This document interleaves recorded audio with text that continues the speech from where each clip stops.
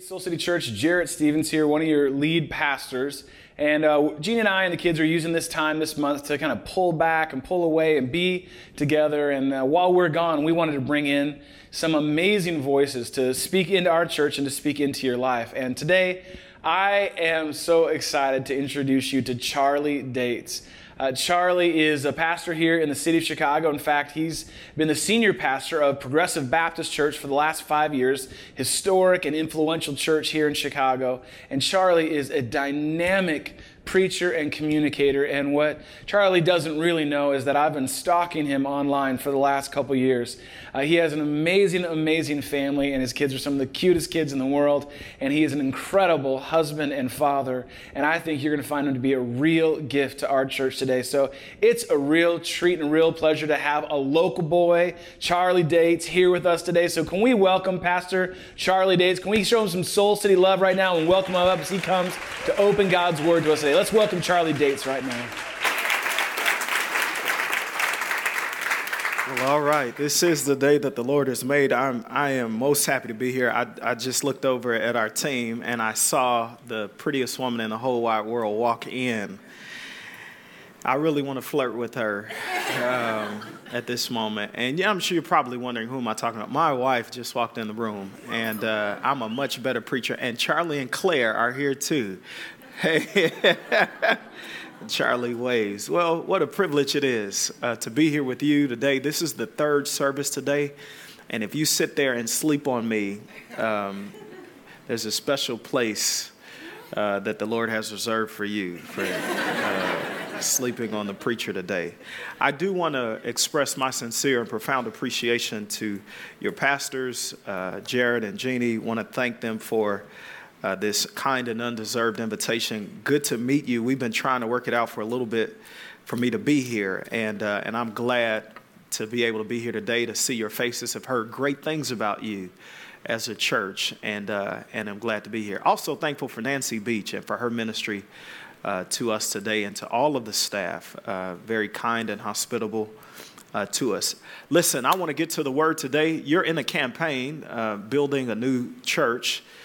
It's called For the Love, if I'm not mistaken. I want to talk about love today. 1 John chapter 4, beginning at verse 7. I also want to introduce, I didn't come by myself today. You never know, you go to new places, if people are going to get with you, if they're going to like you, if they're going to say amen, if they're just going to look at you funny. And so I've learned never to travel by myself in that regard. And today, Brother Burgess Island from our team is here. Aaron Moore, our new resident for the historic Black Church Renewal Project, is here. Our Director of Operations, E.J. Bird, is here, and her husband, Mr. Bird, is here. And one of our associate pastors, Reverend Ray Hawkins, is here. All of that to say, if you don't say amen today, that's all right. I brought some people with me who will. And they will. 1 John chapter 4, beginning at verse 7. I want to read into your hearing all the way down to verse 13. When you got it, say, I got it. All right, it's on the screens. That's why you didn't say anything, I guess. Here is how it reads from the New American Standard Bible. Beloved, let us love one another, for love is from God, and everyone who loves is born of God and knows God. The one who does not love does not know God, for God is love. By this the love of God was manifested in us, that God has sent his only begotten Son into the world, so that we might live through him. In this is love, not that we have loved God, but that he loved us and sent his Son to be the propitiation for our sins. Beloved, if God so loved us, we also ought to love one another. No one has seen God at any time. If we love one another, God abides in us, and his love is perfected in us. By this we know that we abide in him and he in us, because he has given us of his Spirit. And all the people said amen. Amen. Will you bow in a word of prayer with me, please? Gracious and eternal God, our Father, we do thank you and praise you for Jesus Christ, our Savior. We thank you for the help and the hope that is ours in his name. And I ask you now for preaching power. I pray for physical strength and spiritual energy, that you will help me in this moment to preach the truth, to do so clearly and concisely and compassionately. I'm asking you now, Lord, to grant your people listening ears to the end that we will love you more and that we will love one another more by the time we're done today. In Jesus' name we pray. Amen. Amen. John's argument is clear. Lovelessness is godlessness. When I lived at 906 College Court at the University of Illinois at Urbana-Champaign, I was trying to woo this pretty young girl. I took a Shakespeare course to figure out how to talk to her in language she had not previously known. Many have sought to define and describe love, and Shakespeare did it this way. I caught her one evening just as dusk was superseding dawn. It was that almost melancholy time of day. I looked her in the eyes and I said, love is not that which alters when alteration it finds. Neither does it bend to remove with the remover. But it is an ever fixed mark which looketh upon tempest and remains unchanged.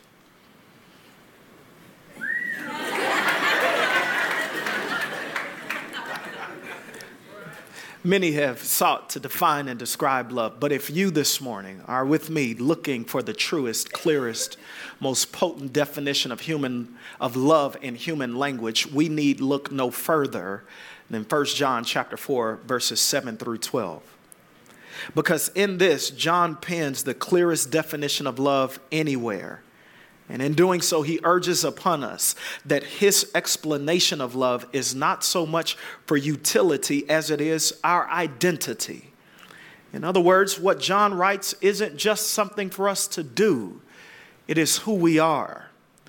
So potent is John's translation of love in human language that in its description is both our identification as children of God and the verification that we are presently in relationship with God. He says to us that the articulation of our love for God is not found in the superlatives of spoken sentiments or in how we sing on a Sunday morning. But the articulation of our love for God is found in the expression of our actions. To claim that we know God, to evidence that we are in relationship with him, is to at the same time manifest the invisible presence of God in our everyday treatment of one another. I'll say it again. John's argument is simple. Lovelessness is godlessness. That seems to be the tenor, the tone, even the texture of our passage today. When you rub against 1 John chapter 4, verses 7 through 12, you can tell that John is arguing that the nature of God ought to dictate the character and behavior of his people.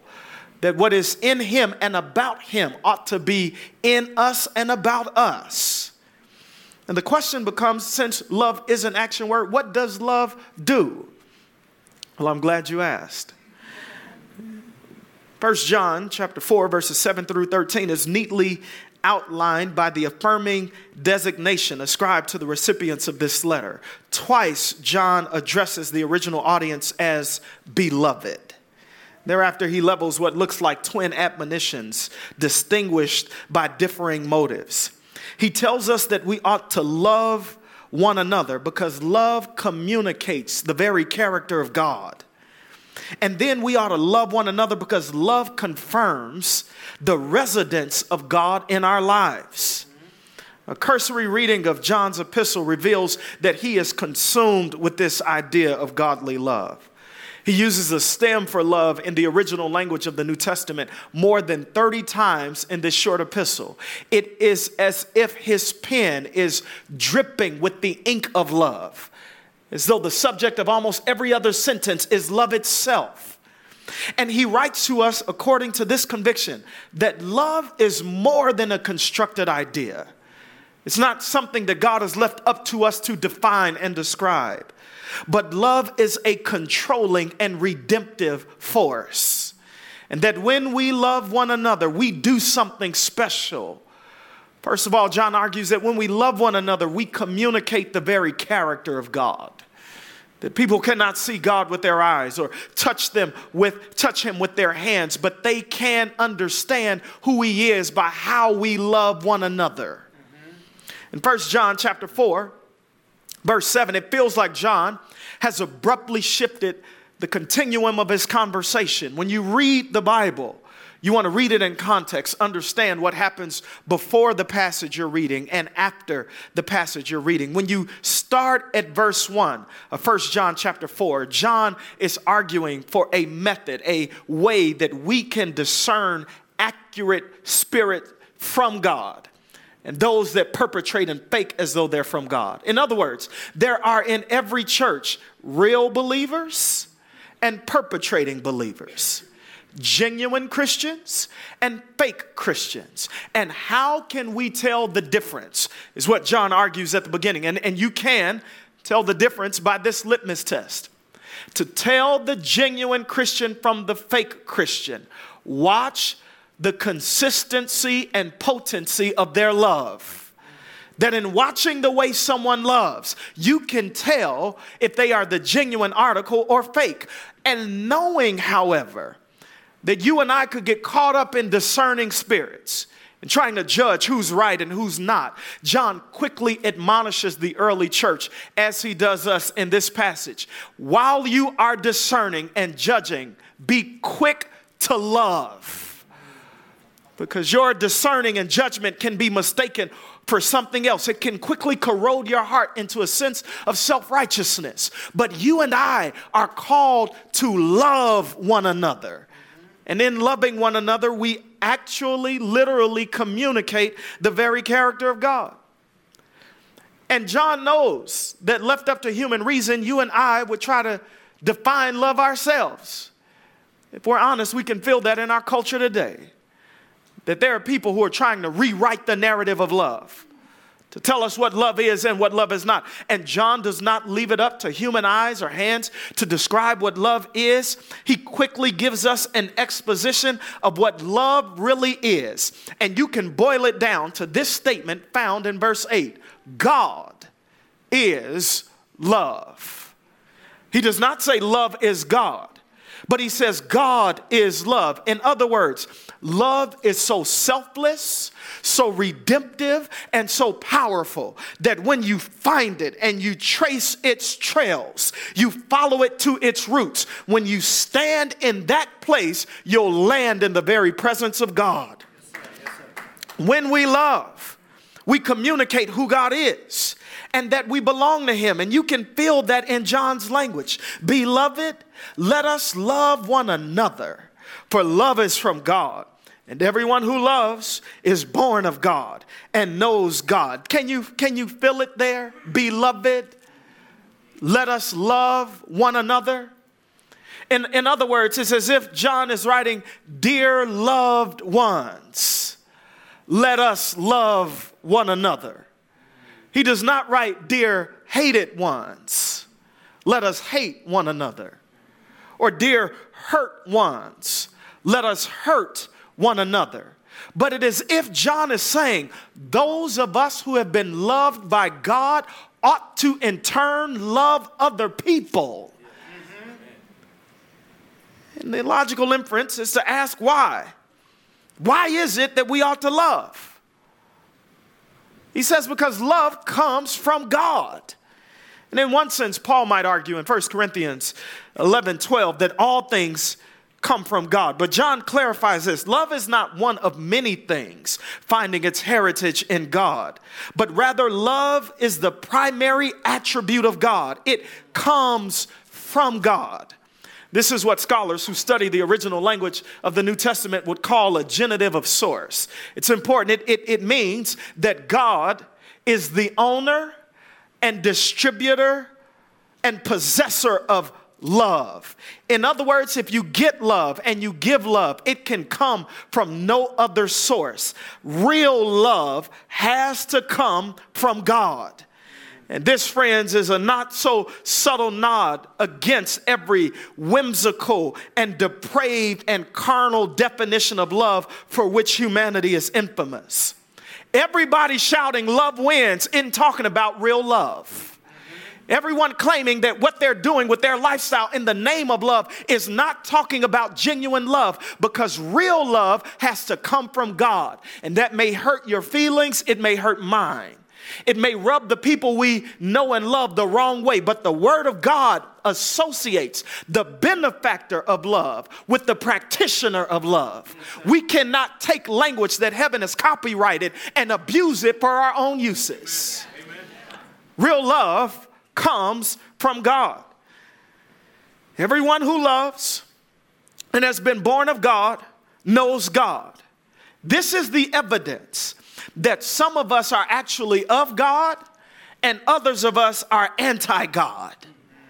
Those who are born of God share this attribute with God and from God. In other words, this text gives us epistemological certainty that God is our Father and we are His children. You can know for sure that God is your Father. You don't have to wonder. You don't have to take another test. This is it.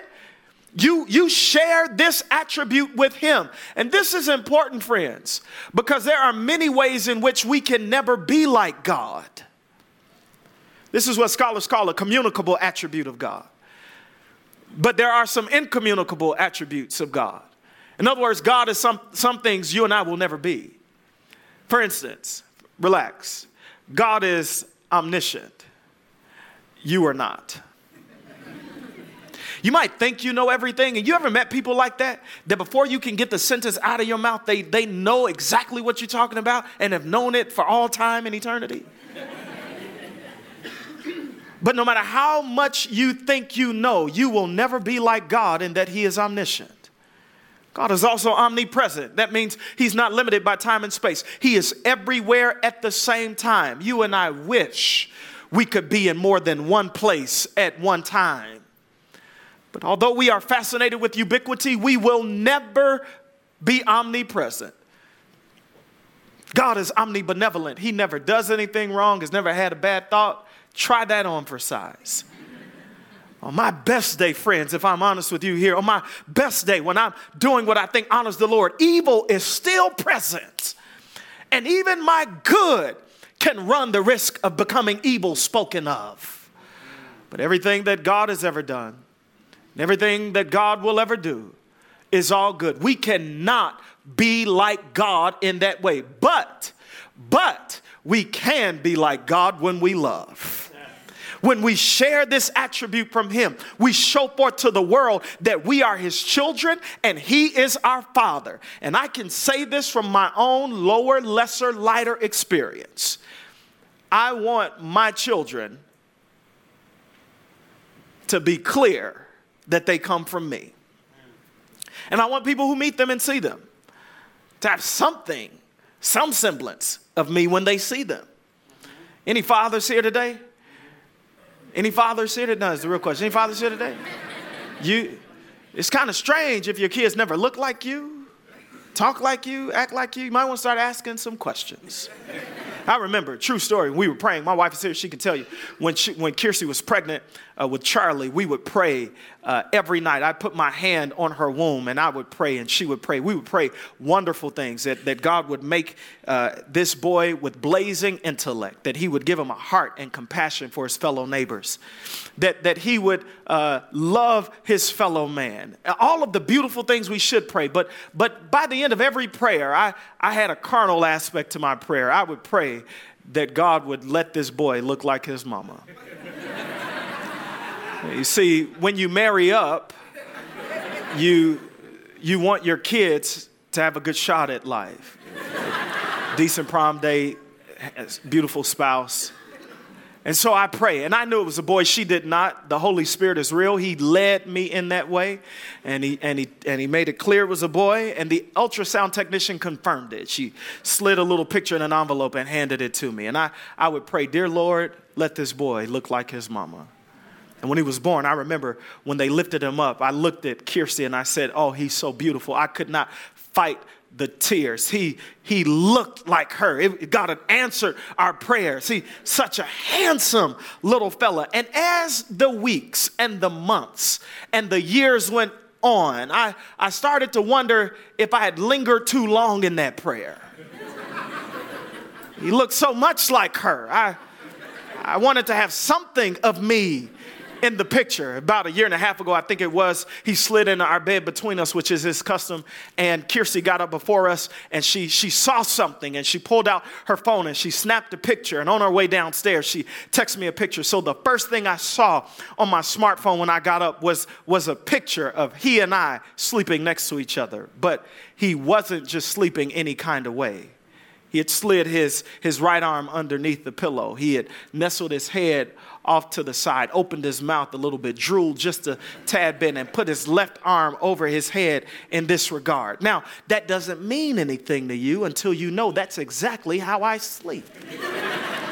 He and I were laying right next to each other in the same formation. That's like Beyonce. In the same formation, in the same position right there.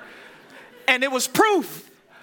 My DNA is his DNA. My blood runs through his veins. I didn't have to teach him how to do that. He knew automatically that it was a comfortable pose to sleep in. Listen to me, friends. You can look at him and you can say he's not his daddy, but he sleeps like his daddy. He's not his father, but he walks like his father. He's not his father, but he's already using words like his father. When the world looks at the church, they ought to see our love for one another and say, they're not God, but they look like God. They're not God, but they talk like God. They interact like God. They love like God. And the converse is true. If in your church there is no love, and if in your heart there is no love, then there is no God. You are not from him if you do not love as he loves. Friends, while John is explaining to us that this is the way that love communicates the very character of God, he pauses in verse 9 to say that this is how love works. You can see how love manifests itself. In verse 9, he says, by this, the love of God was manifested in us, that God has sent his only begotten Son into the world so that we might have life through him. The incarnation, God becoming flesh, John argues, is the unveiling of God's love for you and I. In other words, the love of God was manifested among us in this way. God sent his only begotten Son. If you ever wonder if God loves you, find a cross and gaze upon it. If you ever wonder if God loves you, think about Jesus and come to the conclusion that because God sent Jesus, he loves you. This matters because God had sent many people before. He sent Moses, didn't he? But Moses didn't get to take the children into the promised land. He sent Joshua, and although Joshua caused them to cross the threshold of the promised land, they never fully conquered it all under Joshua. He sent David, but David had a Bill Clinton philandering problem in the Oval Office. And instead of improving the throne got worse. He sent Jeremiah, but Jeremiah lamented. He grieved the day he was born. He sent Isaiah, but Isaiah had a profanity problem. He was a man of unclean lips. He sent Hosea, but Hosea couldn't get the whole analogy right. And so finally, round about Matthew chapter 1, God says, forget it, I'll become a man myself. And he wraps himself in the likeness of sinful humanity, comes down through 40 and 2 generations, is born in a barn in Bethlehem, and becomes one of us. And you wonder if God loves you? Look at Jesus. Of course he loves us. Jesus is the manifest love of God. Jesus is the palpable expression of love not previously known. Jesus is the unambiguous affection of God for us. Jesus is the obvious exhibit that God cares about us. The incarnation is God talk in human language. It is the speech of heaven in human vocabulary. Jesus is the dialect of heaven in human prose. He is the clearest, realest evidence that God so loved us. Jesus is proof that God puts his money where his mouth is. And you wonder, does God love us? Of course he does. He sent his one and only Son. He is unique in a class all by himself. I like it the way Gardner Taylor puts it. He says, after you get Jesus and you were to go to God and ask God for more, God will pull his pockets out like a pauper and say, I got nothing left to give you. God emptied heaven's endowment upon earth to give us everything that we lost in Jesus Christ. He is all that heaven had, so that we could gain all that earth lost. And it would be one thing if Jesus were just a cool gift from heaven, if he somehow was an impotent novelty. But the language of our text is clear. Jesus is sent of God that we might live through him. Listen to the trail of the idea, friends. He is from God for us so that we might live through him. Where he comes from is all powerful. Who he comes for is powerless. And he becomes the agent through which the dead might live. In other words, you aren't living until you have met Jesus Christ. You do not have the strength and the power to enjoy the abundant life until you have become known by Jesus Christ and have come to know Jesus Christ. And in this way, John argues for the evangelistic thrust of our faith. This love is not anthropocentric. You notice it in the text in verse 10. In this is love, not that we love God, but that he loved us and sent his Son to be the propitiation for our sins. Love does not have human beings at the center. It did not start with us. I hear people say from time to time, I found God, and I'm itching to say to them, you didn't find God. God wasn't lost. You were lost and God found you. And while you were lost, his love was chasing hard after you. He loved you.